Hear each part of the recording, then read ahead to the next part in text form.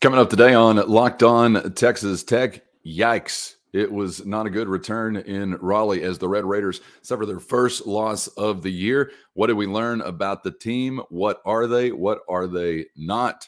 We'll discuss coming up next on Locked On Texas Tech. You are Locked On Texas Tech, your daily podcast on the Texas Tech Red Raiders, part of the Locked On Podcast Network, your team every day. We're going to start this thing off right. Raider!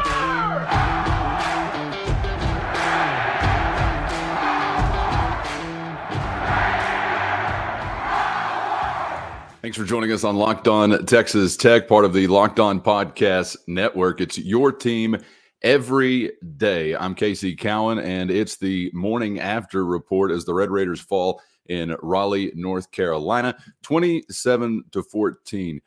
Plenty to like, plenty to dislike about this ball game, but of course, chief among those things that are frustrating is the notion that you were firing some of your bullets into your own foot. Don't want to take any credit away from North Carolina State and the plays that they were able to make. Definitely a good football team, really stout defense, though the same, I think, can be said now for the Red Raiders to some degree, as both offenses really stymied in a great way.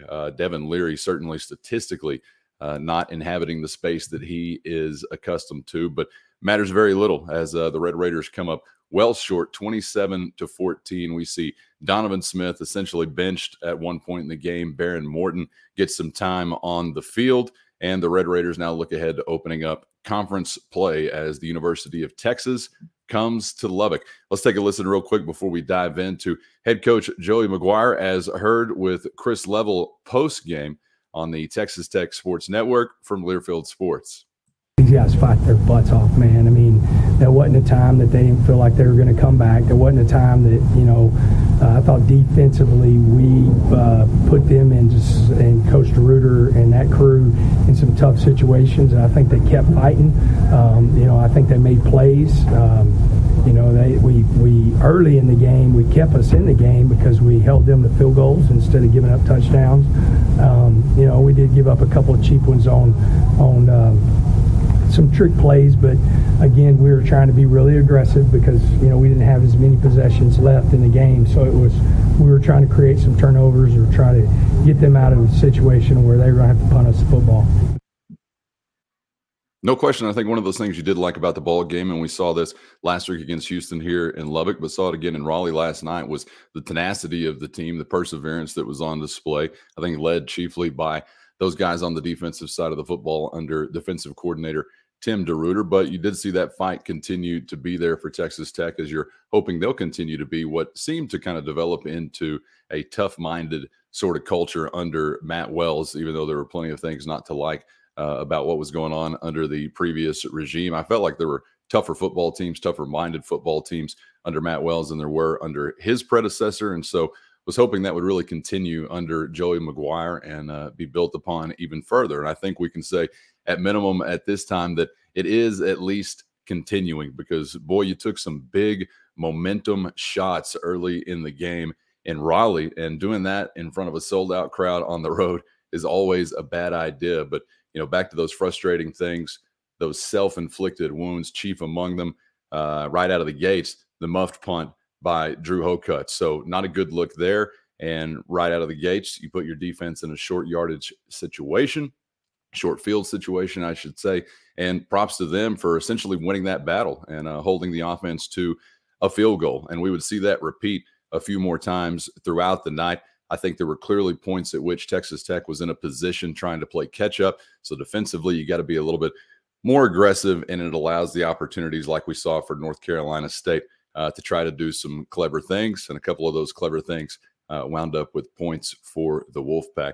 We'll head back to head coach Joey McGuire, who is describing essentially that kind of thing, the pressure you feel when you're behind the eight ball so early on trying to play catch up, and then what that forces you to kind of have to do on both sides of the ball, and gives the opposing team, of course, the advantage of possibly taking advantage of those situations. Here's Coach McGuire on the Texas Tech Sports Network from Learfield Sports. When you go through the time, you're going to run out of time. If you're down 2 scores, you're going to run out of time if you don't start pushing it right there. And so we're going to be aggressive. I mean, especially when you're in those situations where you're running out of time and they're going to end up being able to either run the ball out, or you're not going to get two possessions to be able to get in the end zone. You're hoping for an onside kick or something like that. And so we were trying to get a possession right there and go down and score.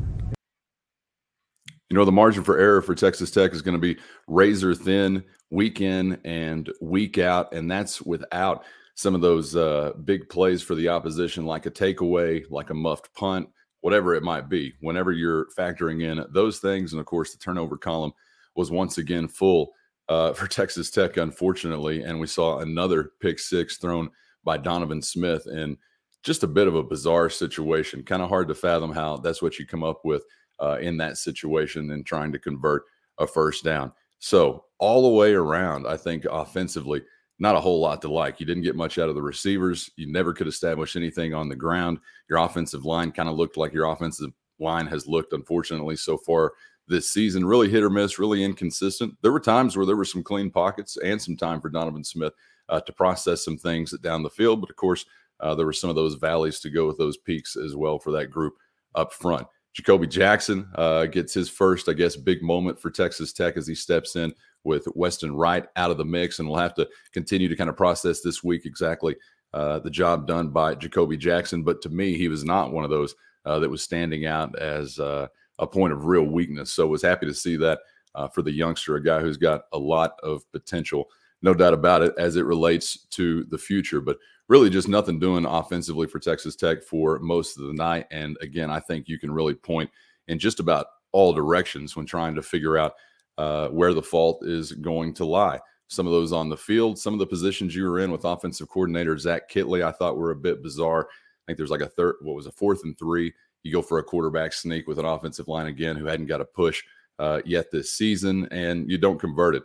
So early on in the year, obviously for every team in the country, there are some things that you're figuring out about yourselves as it relates to what you can do, what you can't do. And I think that same thing can be said for offensive coordinators like Zach Kittley and his offense. And really when you're thinking about what it looked like as far as the age discrepancy on the field, particularly with Texas Tech's offense going up against North Carolina State's defense, there was a real advantage there for the Wolfpack as they've got a bunch of guys with gray hair on their side of the football. And I think that showed out to a degree many times last night. So credits North Carolina State in many areas, but obviously the Red Raiders helping them along at some various points to make it happen and allow them to remain unbeaten. And Texas Tech takes their first loss. As for the quarterback situation, not exactly sure how to process what that conversation is going to be like moving forward against Texas and just over the next few weeks. I think we had to kind of be reminded in seeing what we saw last week against Houston and over the weekend against North Carolina State of why there was such a gulf seemingly between QB1 and then 2 and 3.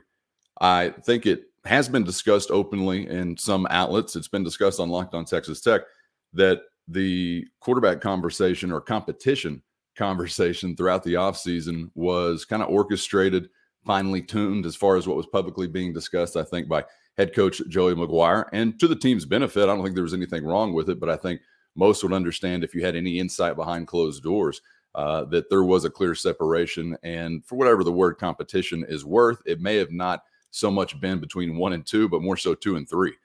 Tyler Shuck, the clear-cut guy seemingly throughout the offseason for a bevy of reasons, but obviously Tyler Shuck not available now. Still credit to Donovan Smith for stepping in and facing the fire and making some winning plays last time around against the Houston Cougars. Hell, he was the Big 12 Offensive Player of the Week last week, so we won't forget that so quickly. But I think you saw against the Wolfpack some of what opposing teams are going to want to take advantage of whenever it comes to Donovan Smith. And we talked last week with regard to the Wolfpack defense that they were essentially made to confuse quarterbacks. And obviously they were able to do that to their advantage against Donovan in Raleigh. I don't know necessarily, it's hard to process when you're watching on television what the quarterback might be seeing down the field, but I was a little bit surprised that when you saw so many 3-man rushes, guys sitting back, 8 back, trying to make the quarterback do something silly. I was a little surprised we didn't see Donovan Smith take off and use the feet a few more times in various situations. I know that there's 8 guys back there waiting on him, but it kind of seemed like maybe there could have been a 4 or 5 yarder here or there. Was it a good thing? Was it a bad thing? Was it a side of like maturity and progression? He wanted to continue to look down the field and not take off so quickly. You could probably approach it that way as well. But I just thought that was a little bit curious. But of course, seeing what he saw, I did not. I saw whatever ESPN2 had to offer up. Want to credit the guts of Donovan Smith, but also have got to highlight the fact that it seems like processing what you're seeing across the field just does not happen quickly enough right now for Donovan. And I think so many times when you get into the check down passes and some of the things that we saw with dumping it off there in the flat to the back or whatever it might be, if it happens a little earlier, probably not a bad play. And again, maybe one of those where you can hit them for 4, 5, 6, 7 yards, whatever, and have a play that's going to be a productive play. But I think whenever sometimes you get to that check down point and the process has taken so long, well, by the time the pass catcher is getting the ball in his hands, he's already got a DB or a linebacker that's within a yard or in his face mask with him. So I think we saw that not work out all that well. I don't know that you're going to have any legitimate, type of call or consideration of changing the quarterback, but I'd have to say it's pretty much all up in the air at this point because you went on the road and you were not the better team. You were beaten by a better team. I do believe that, no question about it. But I thought you were good enough to cover the +10 and disappointed that you didn't do that. And I think without some of those self-inflicted wounds, you probably do that. So whenever you're talking about living up to your potential, was that potential a no doubter? You should have won this game. You were the better team. You gave it away. You let them off the hook. I don't see it that way, but I do see Texas Tech putting themselves out of winning position whenever it comes to winning time in the fourth quarter, where maybe that game should have been a 7 or 10 pointer as you're into the fourth quarter.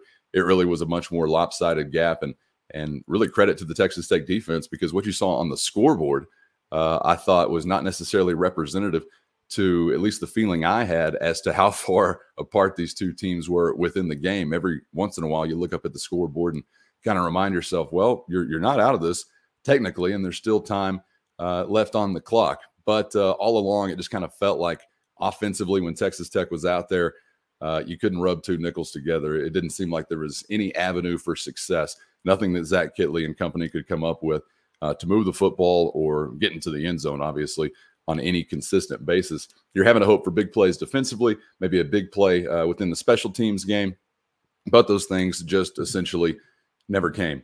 One thing that we did see come early on and then continued to be that way often, consistently, Tim DeRuyter's defense, I thought was really enjoyable to watch. And we spoke last week on Locked On Texas Tech about the Red Raiders statistically having a defense so far this season, having a rush defense so far this season. And we asked whether or not it was to be believed.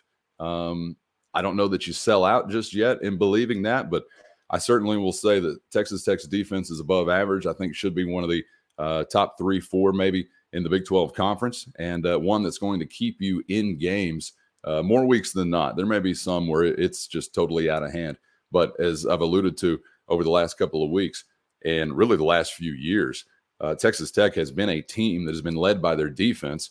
Sometimes that's because all the dudes have been on the defensive side of the football. Sometimes that's because the offense stunk. I remember going into years thinking, Alan Bowman and company are not going to be the ones that are driving this ship. They may be in a good position and hopefully make a play in the fourth quarter to win a football game, but it's going to be the defense that is dictating the conversation for better or worse for Texas Tech. That was a few years back and still progressing into 2022.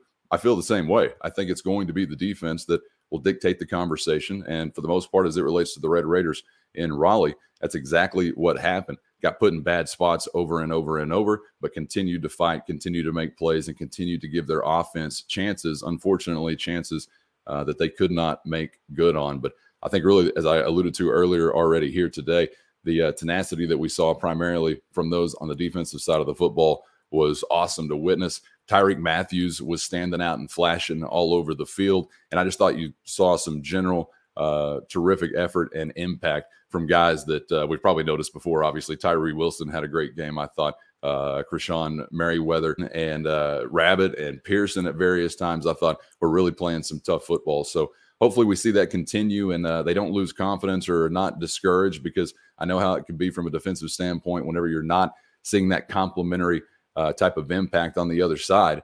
And it can be disheartening, but is only week 4 that we're coming up on now, and it's the conference opener. And man, oh man, if you spend any time whatsoever feeling sorry for yourself here this week. You might be in for a world of hurt as the Longhorns roll into town early on this week as 5-point favorites at Jones Stadium.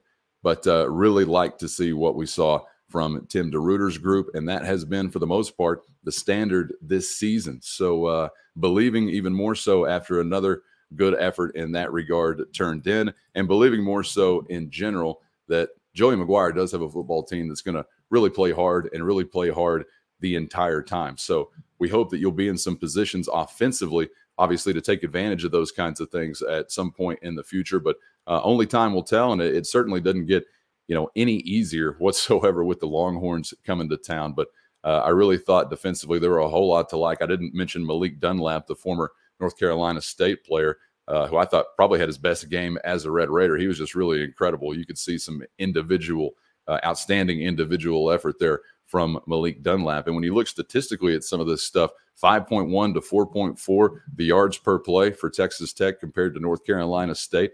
Just kind of hard to imagine that you could ask for much better than that from your defense. 270 total yards for the Wolfpack, 159 through the air, 122 adjusted for that sack yardage on the ground, 3.5 yard average. I mean, Devin Leary, for the most part, made some good plays for his football team. Maybe even more importantly, didn't put his football team in many bad spots. But statistically, that's not what you're expecting out of that Wolfpack offense from week to week. And I would say they'll have some big days, much bigger than that, within the ACC or the meat of the ACC schedule. But I just think you got to be really happy with what you're getting so far on the defensive side of the football. But offensively, man, you got a whole lot to be concerned with, and you got a whole lot to figure out. And I really am curious, and we'll find out this week, whether or not there might be a legitimate conversation surrounding your starting quarterback. Again, this time not due to injury, but due to just a whole lot of nothing that we were seeing last time around. Unfortunately, the only fireworks was when a takeaway was happening and the ball was going the other way. But I think much like a football game, the season, you can apply this as well. You don't necessarily have to win the first half.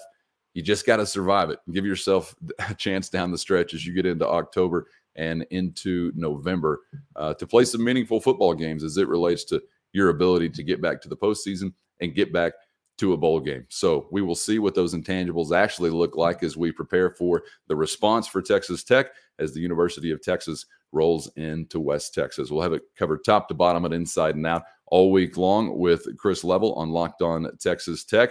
It's your team every day on the Locked On Podcast Network, and can't wait to see you then. For Chris Level, I'm Casey Cowan. Thanks for joining us for the post-game report the morning after on Locked On Texas Tech.